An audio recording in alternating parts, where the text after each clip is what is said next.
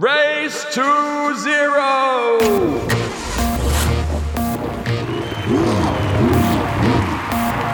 5, 4, 3, 2, 1, 0.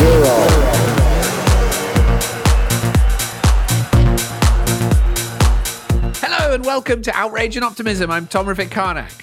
I'm Christiana Figueres. And I'm Paul Dickinson.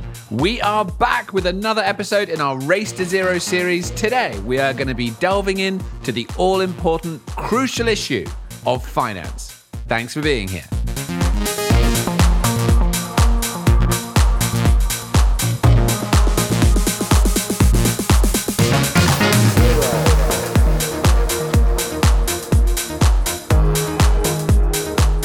So listeners, we have a cracking episode for you today. This is going to be a really remarkable hour in which we're going to delve into one of the most important and consequential issues on climate change, and that is finance. Now, don't panic. Data suggests that finance is an issue that many people find incredibly intimidating and that they don't understand the language. There's a whole bunch of terminology. And boring. So I'm not rich enough, so I haven't got any money anyway. So it's like, why, you know, it's like, However, a complicated, impenetrable, boring issue. However, it could not be more important. This is where the rubber meets the road. This is where we're going to decide, or it is going to be decided whether or not we deal with this issue in time or not. And actually, what we've got for you today is a series of amazing conversations that are straightforward, that will help you understand what's going on, and that will demonstrate how we can move through these difficult issues to actually achieve the turning points that we need. It's all very exciting.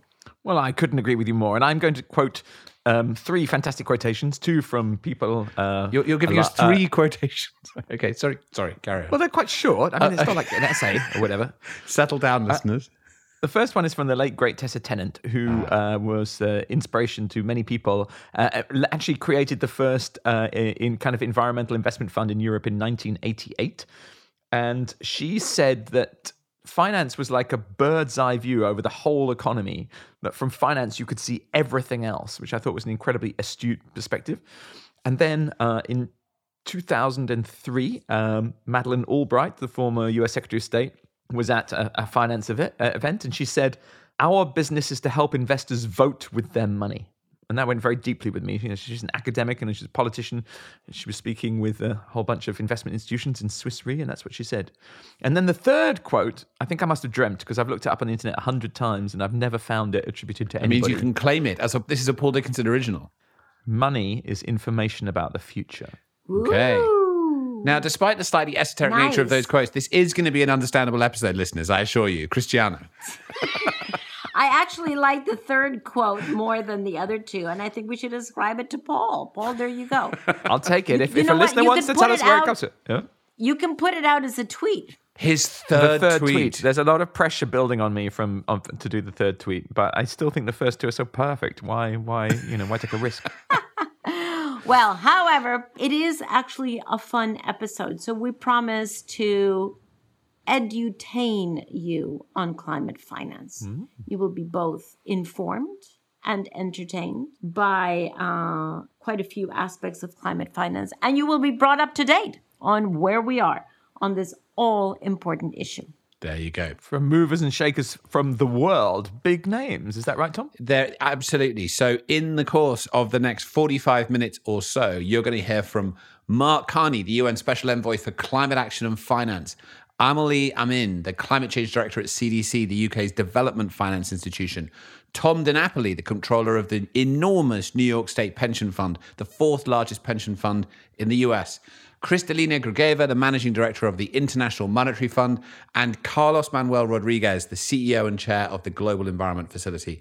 If you listen carefully, you may even also notice Nigel Topping dropping in, as he so regularly does on this podcast, and always a joy. This is huge. I mean, honestly, there are so many important people in this podcast. They can't all travel in the same car or something. I mean, if this podcast was hit by a meteorite or something, that would probably be the end of green finance. So I'm just saying. And our guide for the next hour will be none other than Christiana herself. And we'll be back afterwards with some summary of what we thought. So here we go. Christiana, take us away. 5, 4, 3, 2,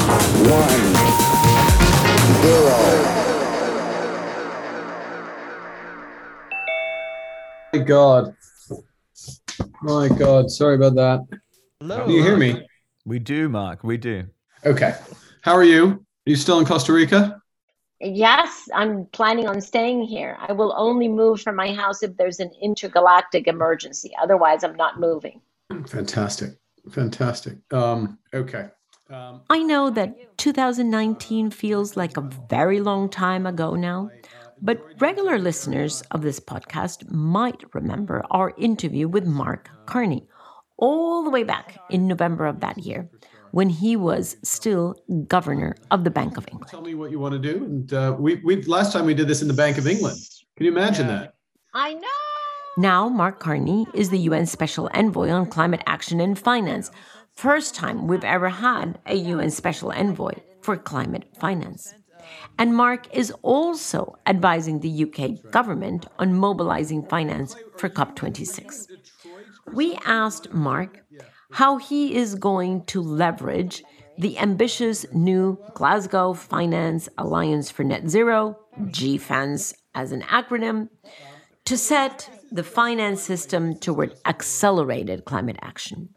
For the discussion with Mark, we were delighted to be joined by our good friend Nigel Topping, the UK's high-level climate action champion.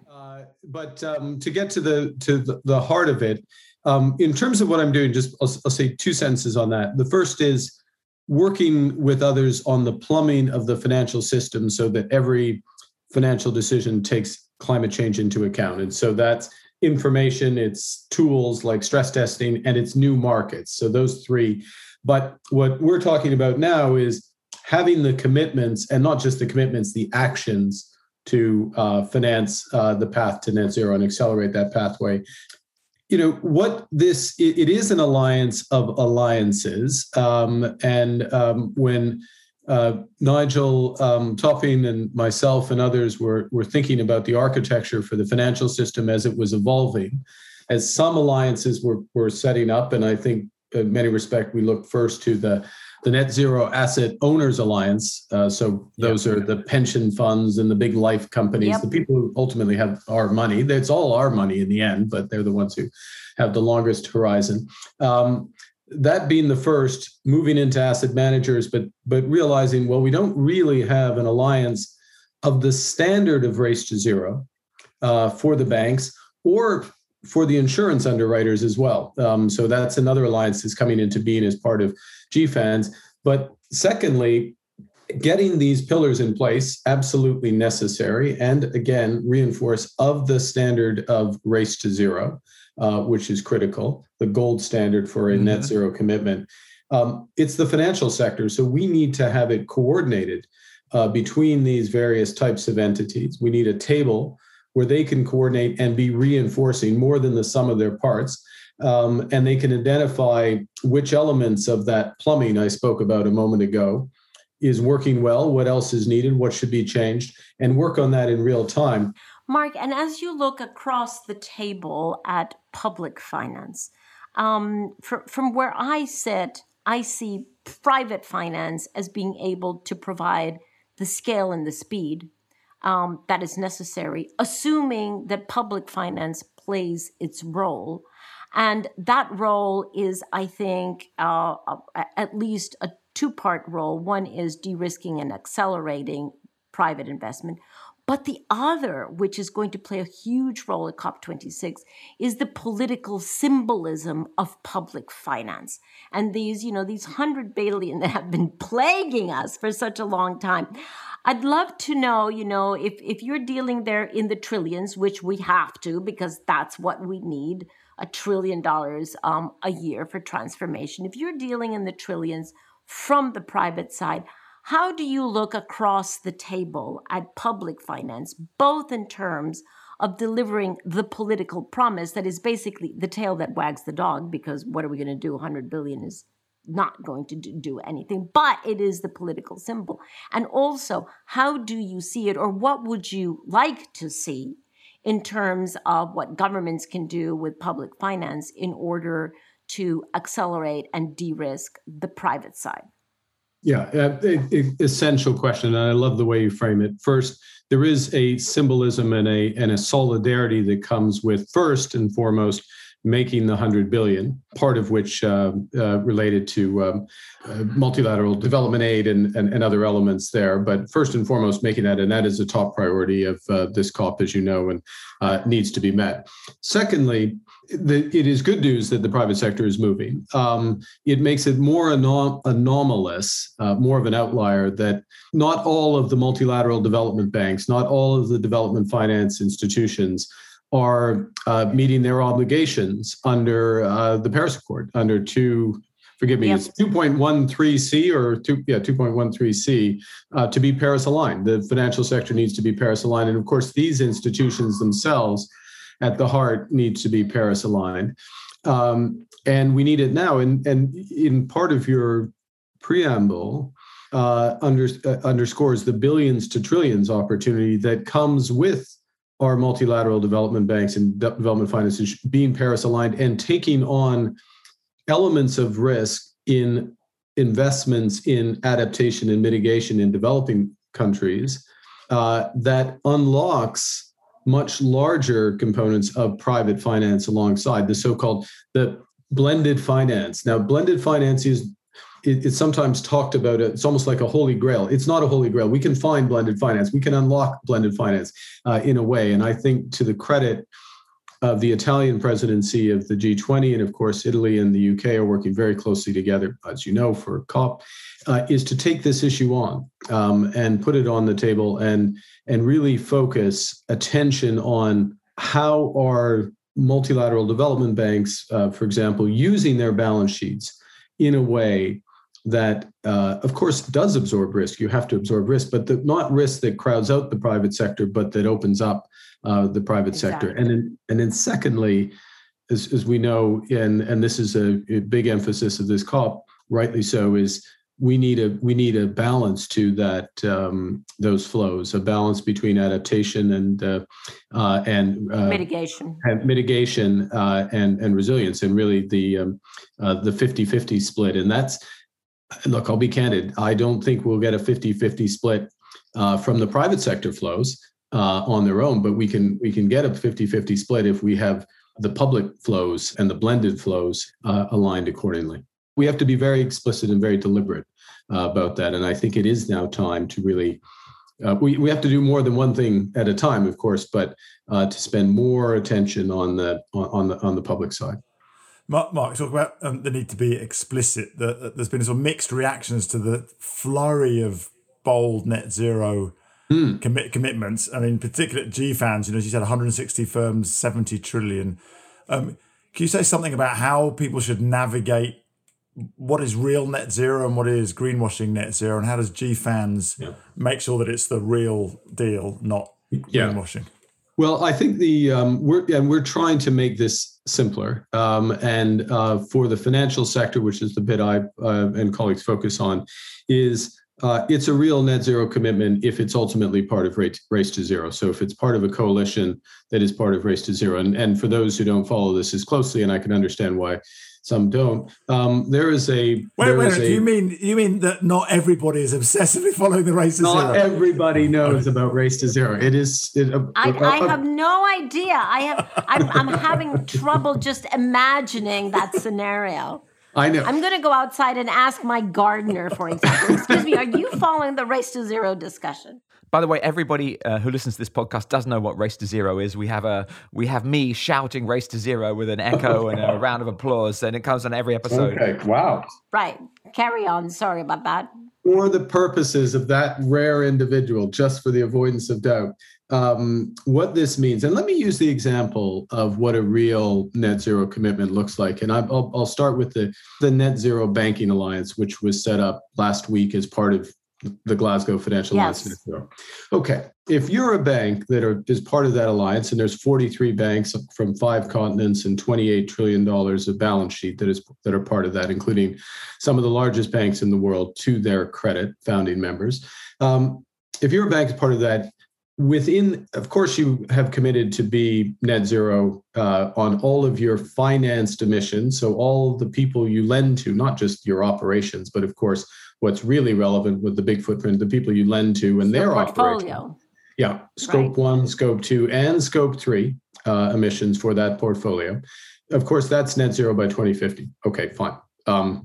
But like countries, we are all very focused on this decisive decade. So where are you going to be by 2030? And if you're in Race to Zero, you have to be contributing your fair share of the 50% reduction that we need to get, the collective we need to get by 2030. So as a bank, you're also made that commitment. On top of that, you need to have a 5-year decarbonization plan for your assets. So that's not 2030, that's 5 years from now. On top of that, you need to, within 18 months, develop and release plans for your major exposures.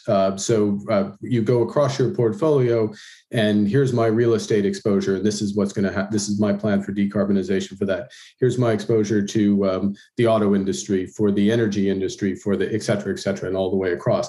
And, now it's all out in the open.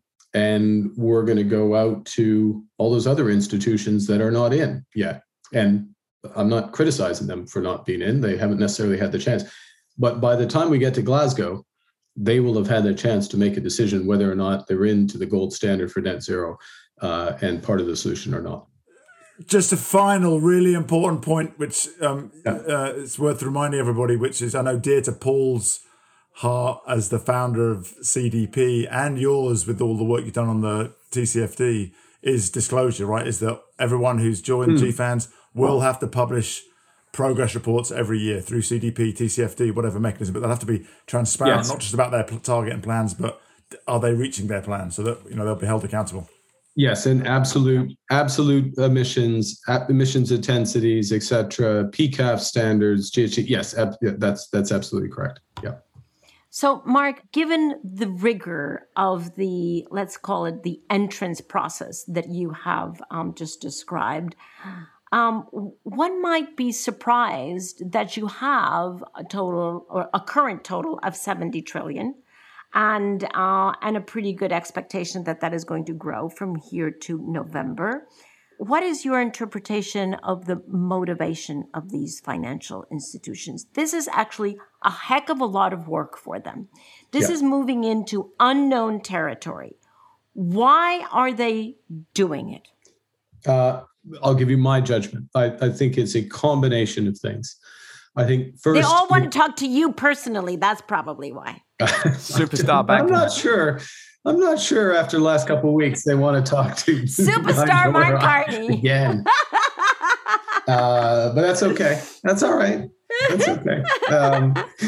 I can almost hear them switching off this podcast when they hear my voice. Not so. No. To their credit. I mean, I think we should give full credit to these institutions. Look, I think it's a combination of things. I do think it starts with a recognition. The world's changing, and the rebalancing from shareholder to stakeholders is an important element, and we have seen that.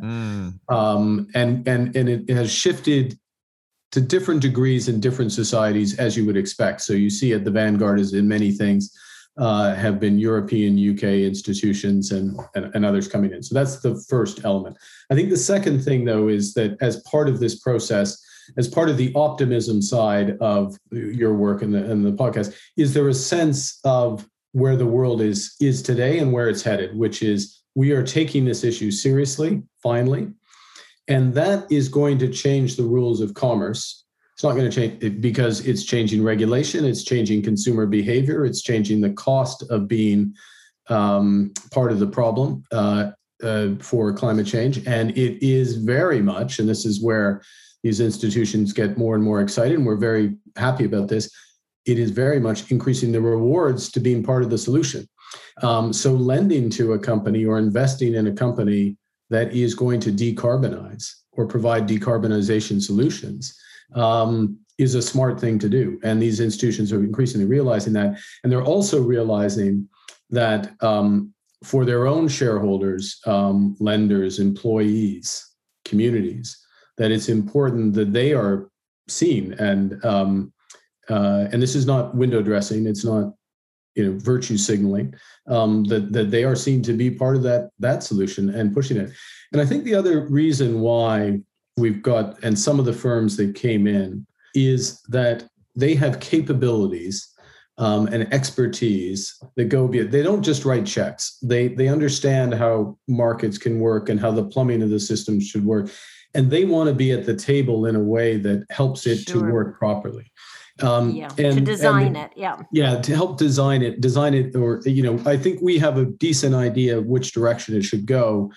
But, there's a lot that matter. If we go from 30,000 feet to 5,000 feet, there's a lot of important detail in the 5,000 to landing the plane, in my metaphor.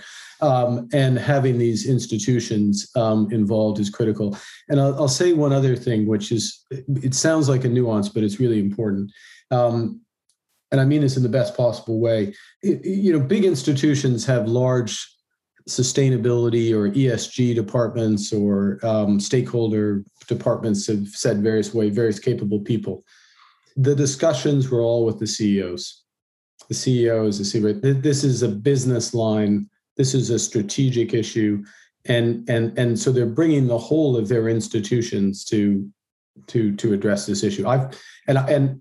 Look, we need the money. This is about getting money to people who are going to help solve the problems, but we need that expertise, quite candidly. And that's, I think, it's the intangible element of last week's announcement that is almost as important, if not, and maybe in the fullness of time, it'll mean that the money is put to work in a way that's as effective as possible. Interesting.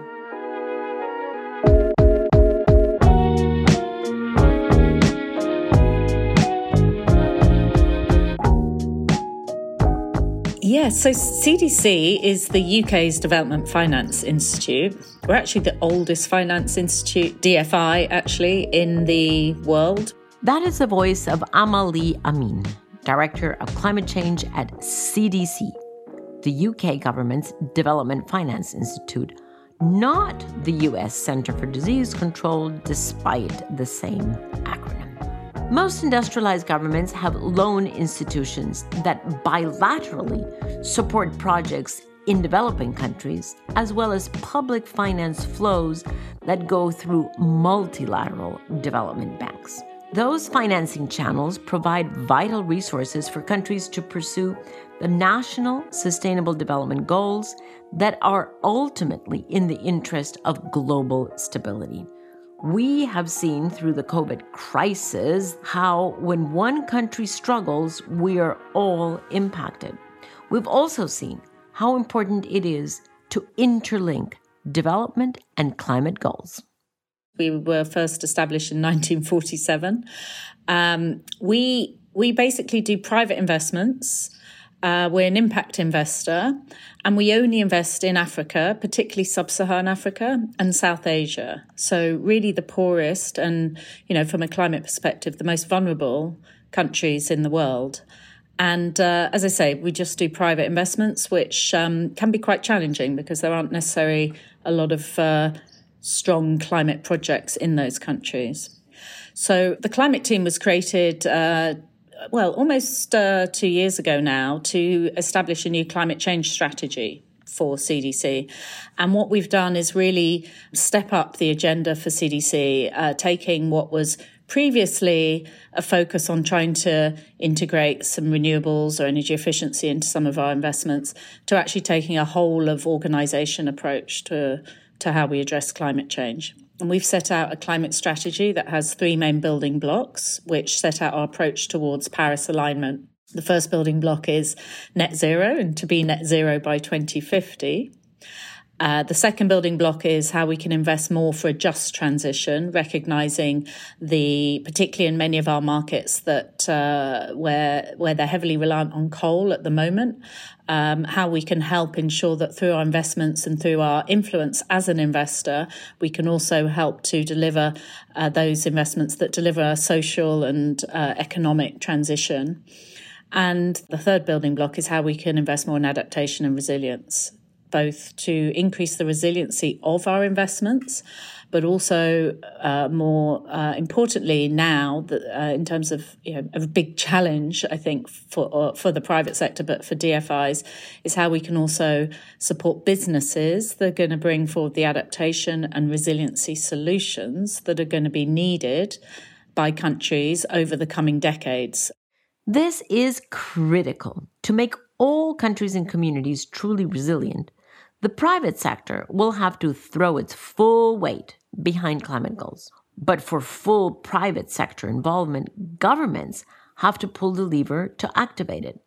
This is where institutions like the CDC come in, using public funding to support developing communities and to support a drive towards a greener future of investment. Where government goes, the private sector will follow. So most countries have what we refer to as a DFI, a Development Finance Institute, certainly in Europe. We work closely with our European peers, our EDFI, European DFIs, our EDFI peers.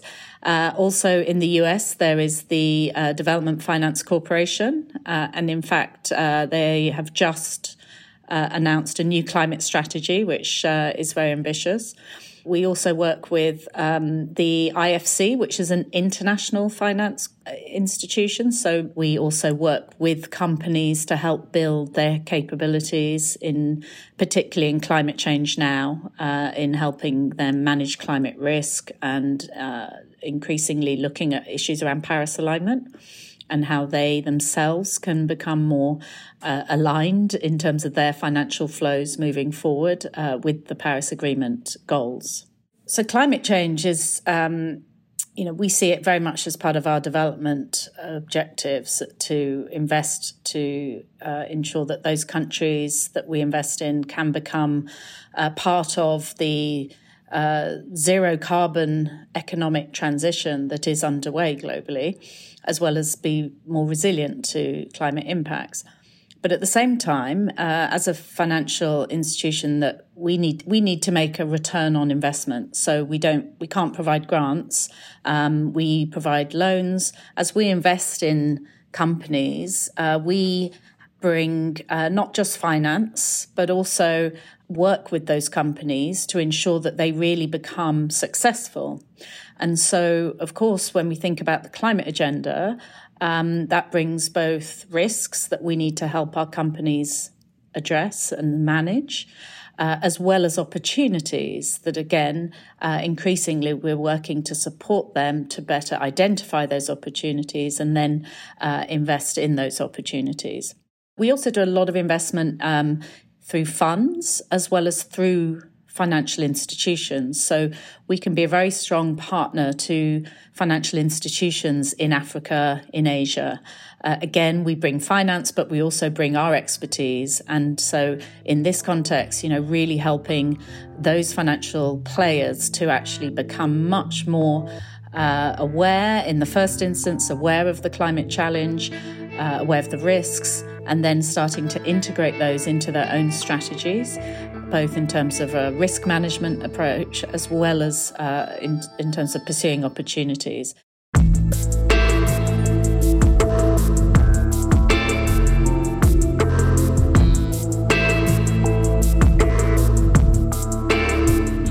We're an investor, right?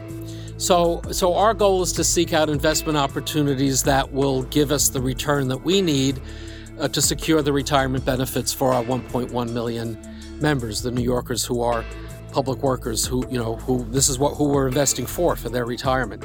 That is Tom DiNapoli, Comptroller and Trustee of the New York State Common Retirement Fund, which holds and invests the assets of the New York State and local retirement system on behalf of more than 1 million state and local government employees and retirees and their beneficiaries. The Asset Owners Disclosure Project ranks the New York State Retirement Fund third in the world and first in the U.S.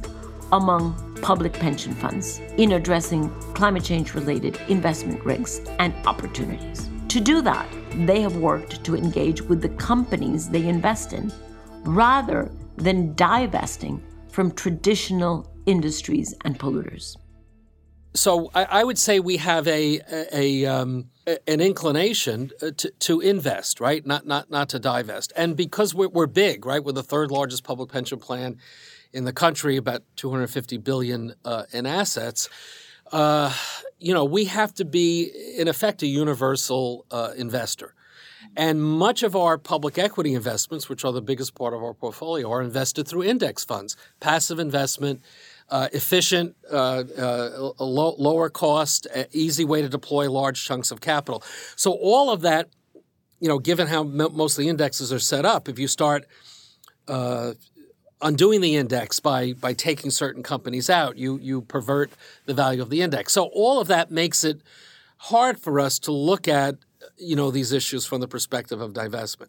Then you add on to it the other perspective that we've had for a long time, which is that because we are a pension fund, perpetual investment horizon, not only are we universal, but we're forever.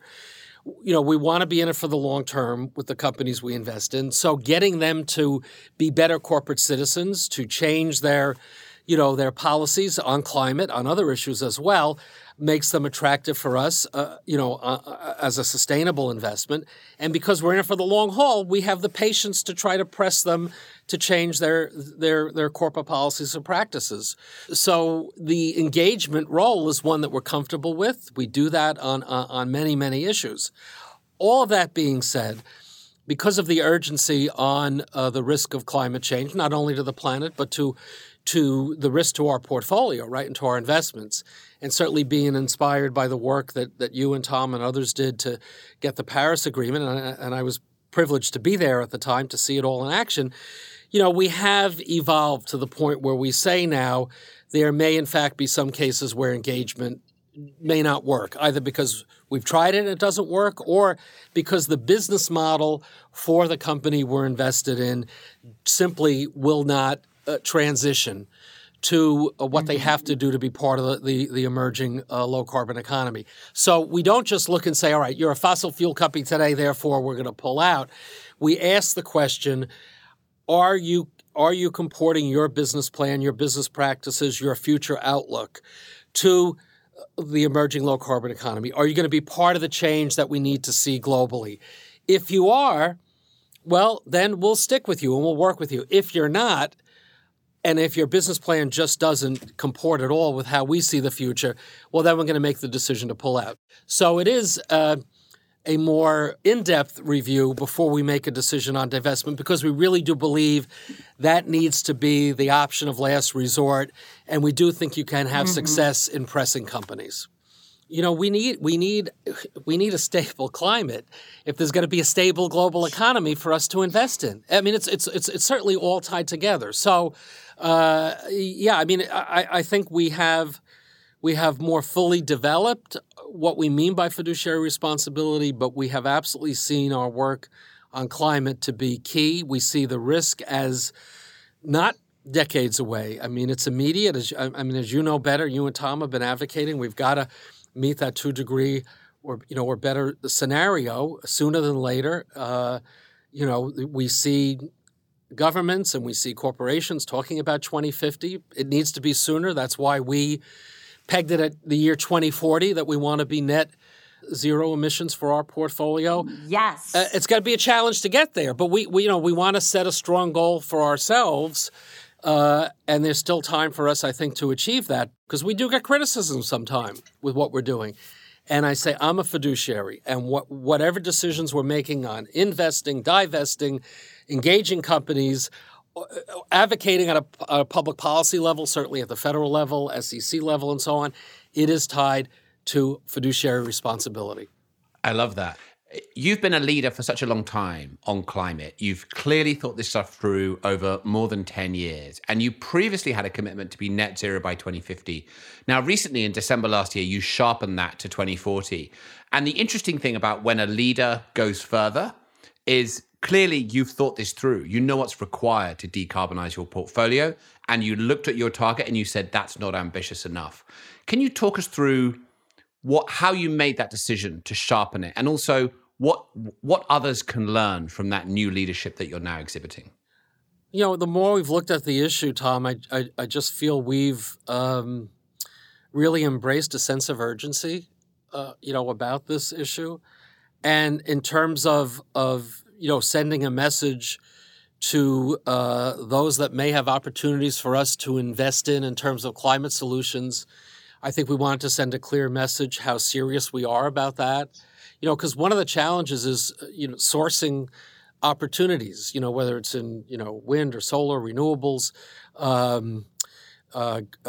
green bonds. I mean, go down the list of the kind of investments we're looking for. Sometimes we found it hard to find them. So part of our thinking was if we make clear that we want to be a leader in this space, then we'll get more folks knocking on our door in terms of presenting us with opportunities. And we've seen that. And we're pleased by that. But I think, to the point of your question, what we've also seen is that we've gotten calls, from other pension funds, from other investors saying, hey, how did you get to that point? And, this has been a lot of hard work on our part and tremendous staff resources to not just say, I mean, look, in some ways, right, the simple thing some of the advocates, want to say, just look at fossil fuels, divest oil again. That's going to solve this problem. Well, no, as we looked at it, that's not going to solve the problem. We have to see a holistic change from an investment perspective, from an economic perspective. It's not just fossil fuel companies. It's the agriculture sector. It's the transportation sector. It's really every business sector. And if you only focus on the bad actors in fossil fuel, and you think you're going to deal with the climate issue, by just pulling out your stocks, that's, may sound easy, to think that that's going to be. It's not, So I think from our perspective, the move to make that commitment to the net zero by 2040 was really, again, part of our evolution in understanding the magnitude of the challenge and the value in setting an aggressive goal like that, because then that presses ourselves, right? It's a challenge to ourselves. What are we doing in terms of looking at our portfolio? How are we more aggressively engaging with companies? How are we more aggressively seeking out investments that comport with the low carbon economy that we envision for the future? So it's a marker out there that we hope others will follow. It's also an internal challenge, to my team to say, all right, we set that goal. Now, are we taking every step to achieve that goal?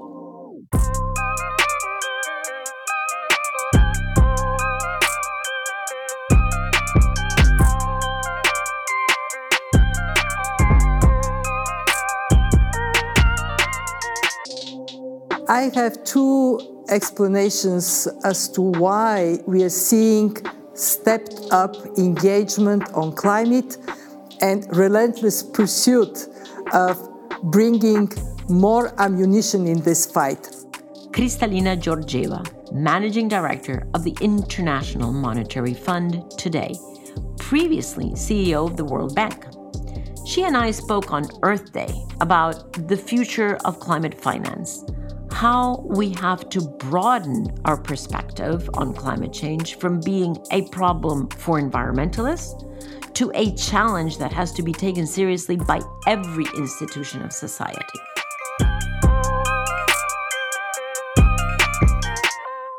The first one is what COVID has presented to all of us to see is how interdependent we are and how dependent we are on Mother Nature. And that realization, the soberness of re-evaluating what matters in life as a result of COVID, has helped many who might have been less interested in the issue of climate change to join with you and me and others. And secondly, we have made tremendous progress in the economic and ethical case for climate action together. There has been a long time of the ethical case standing up, but climate being seen more as an environmental issue that environmentalists need to handle. Now it is, for institutions like the IMF, a core mainstreamed issue. Why? Because we now have all the data we need about the risks and about the opportunities. And we also have what matters tremendously, a source of optimism that action is possible. What would it take to meet the Paris Agreement, the one you delivered? And what this research shows is it is doable.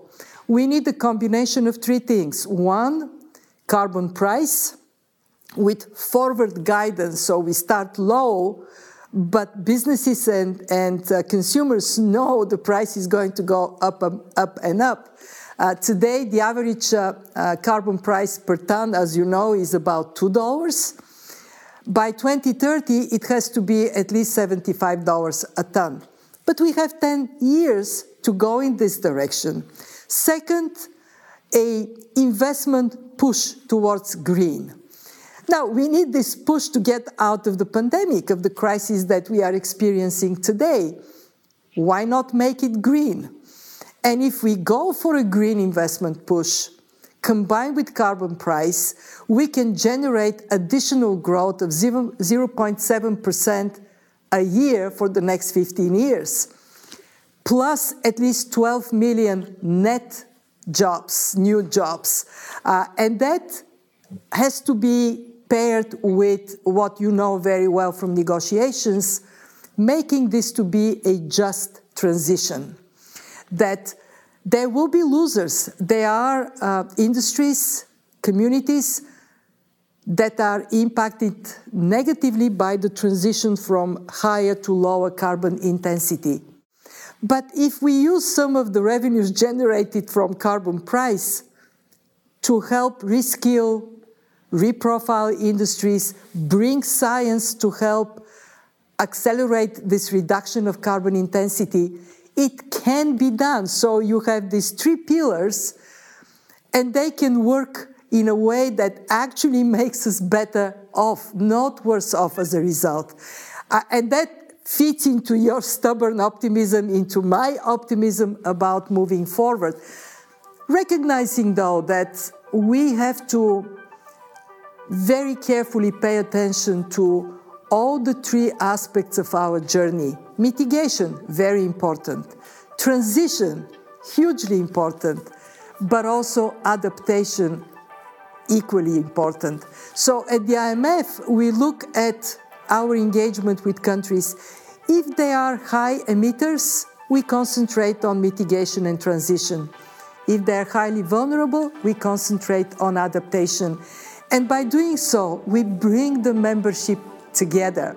One message I heard, and I know you have heard it in negotiations many times, is please be mindful of different conditions in different countries. It has to be fair. And to finish on fairness, we also have to deliver the 100 billion a year promised between now and 2030 to the developing world, so we can all pool our forces and do what your book talks about.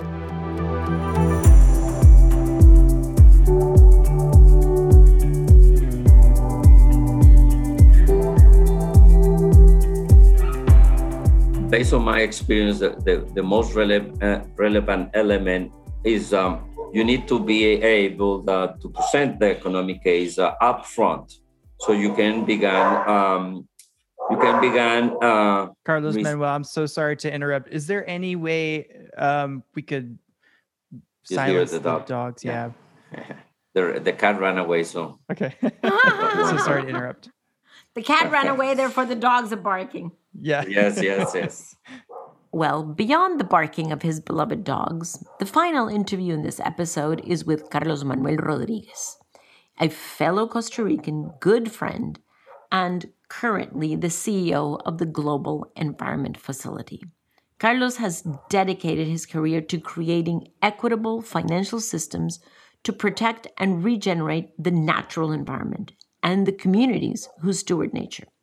From his experience in Costa Rica, he has first-hand knowledge of the lasting impact that finance can have in combating the climate crisis. Bueno, Carlos Manuel, qué lindo tenerlo acá en el podcast. What a pleasure to have you on our podcast. I think just for listeners' delight or frustration, we just conduct this whole conversation in Spanish. ¿Qué te parece? Oh, that sounds great to me. Suena muy bien. Sounds great to me. Well, these poor podcast listeners are used to me singing the praises of Costa Rica, and now we have two Costa Ricans on together, so that's going to be rather difficult for people to digest. But Carlos Manuel, I'm very interested by the fact that after you left the ministry here in Costa Rica and you went to the GEF website calls you lawyer by profession, politician by choice, and conservationist at heart. What happened to surfer by passion? Why is that not there? Yes, the surfer, let me explain you. The surfer is not a sport. It's a lifestyle. Oh, I see. Okay.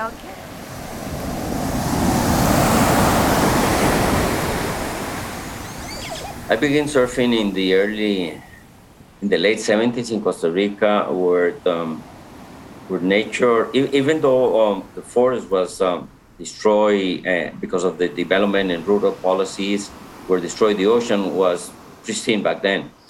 And I remember my couple of first years surfing that we were very concerned about sharks.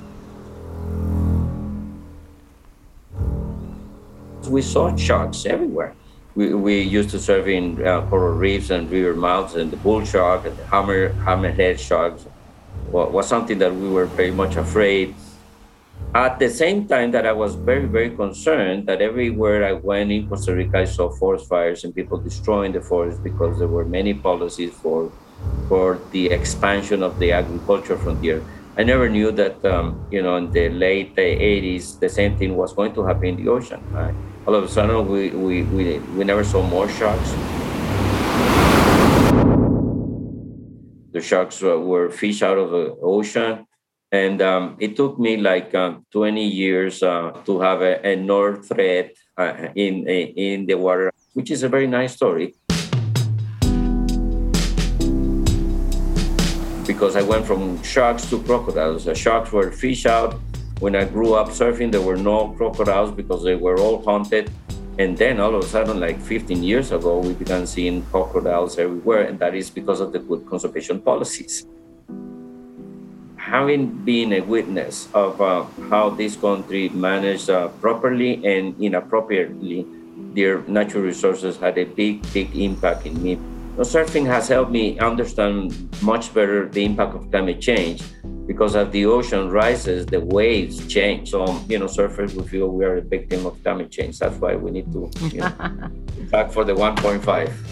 You've now stepped into to the GEF responsibility and stepped into the continuous rounds of replenishment that the GEF has had. And it's our understanding that you've just finished your first meeting that prepares for the 8th replenishment round. You will have to bring that funding cycle to a close by July of next year. So just wanted to ask you, yes, you still have a year to work on this, but what is your feeling on the country's, the government's willingness and truly expanded understanding of the importance of replenishing the GEF? Or where are you? Are you hopeful? Are you optimistic? Are you frustrated? Where are you on that?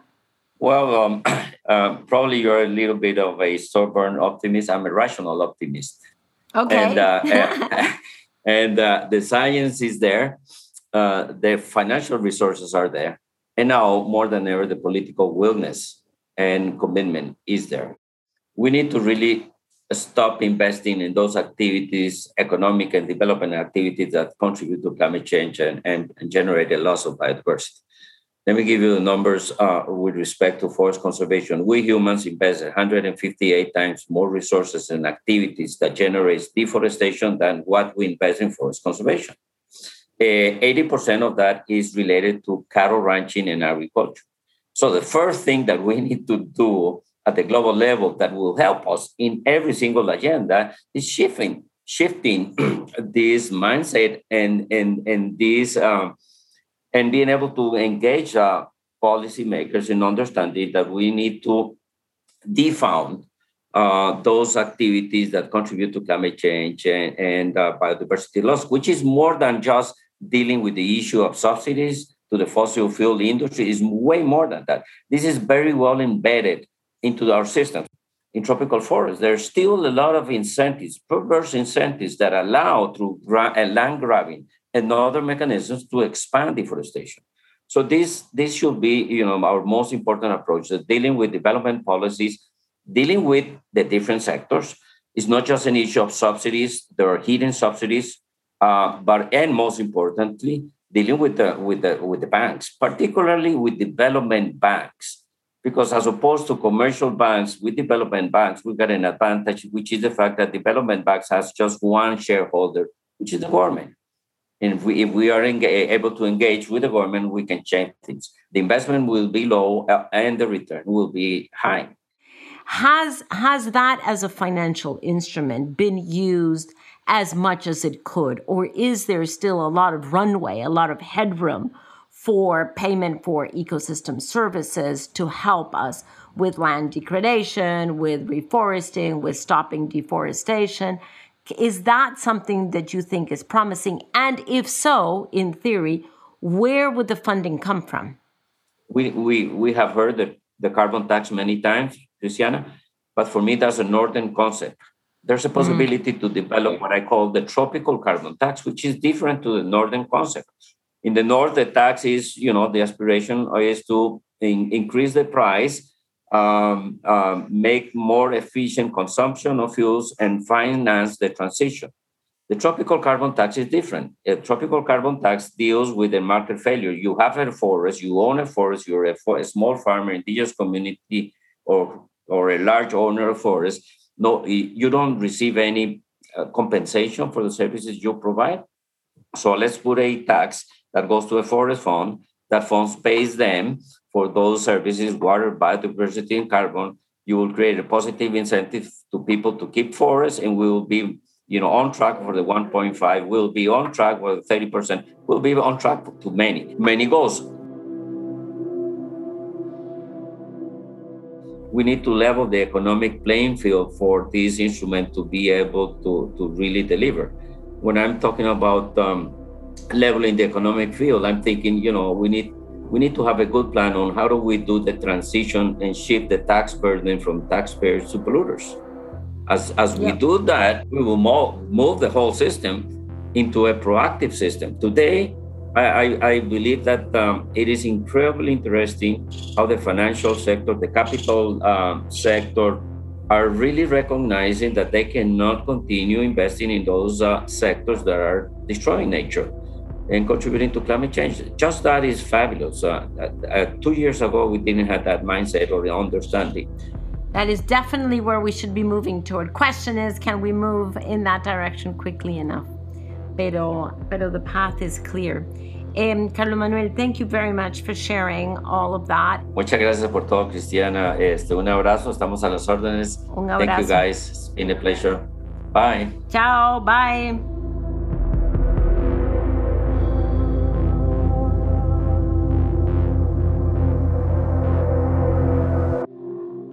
So this year, when this crucial year in this crucial decade, and we keep saying and we keep referring to the importance of this moment, but I don't think it's an exaggeration to say that really, if we're going to make this turn, if we're going to deal with this issue now in a timely way, it's going to be because we get the financing right. What did you guys come away from that remarkable hour of insight and reflection from some of the world's deepest thinkers who are really grappling with this issue and trying to find a way forward for us all? Well, I'm circling back to Paul's start and his quote of our dear friend Tessa Tennant, saying that finance is the overview of everything, with which I agree. And at the same time, I've always thought that finance is actually at the basis of everything, because whatever is financed gets built. Where, I'm wont to saying, wherever money goes, so go emissions, or so go emission reductions. And we've been grappling with this finance issue for years. And every time, and Tom, you will remember that at every COP, right? This has always pulled the short end of the stick. It's always been the very, very difficult issue at every single negotiation. And perhaps, a COP is not the best place to solve this, but it is a part of it, because there's a part of the climate finance that is the political symbol, and those are the 100 billion, very, very small amount. Sort of, I've always thought of the tail that wags the dog, but the dog of climate is truly the trillions that we need, $1 trillion dedicated to this per year for the next few decades. And what is delightful about this conversation that we've just had is that the trillions are now in the conversation. We used to only write about them or speak about them, but now we're beginning to see the trillions appear. And I think that is huge progress. Whether those trillions will be deployed into clean, green technologies in a space of time that actually makes a difference, i.e. over the next 9 years, remains to be seen. But the good news is that is now part of the conversation. That sets up the significance of this enormously. And, there were a couple of comments that leapt out at me. One of them was, a couple of them were for Thomas DiNapoli from the New York State Comptroller's Office.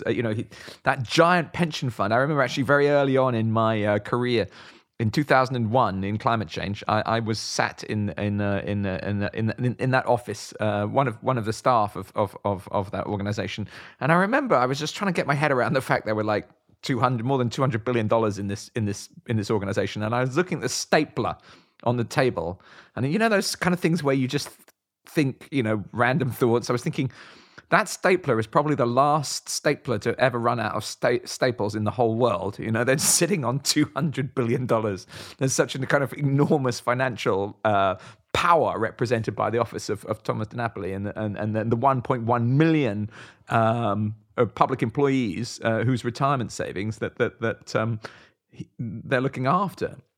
So I was fascinated when he's talking about engagement with companies, not just like selling them, which you could do. You could say this company's doing a bad thing. You could sell it, or you could engage with the board. I think that's a fascinating area.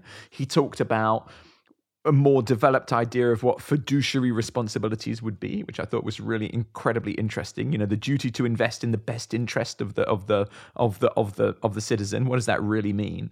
And I was most excited because I'm a total academic investment geek.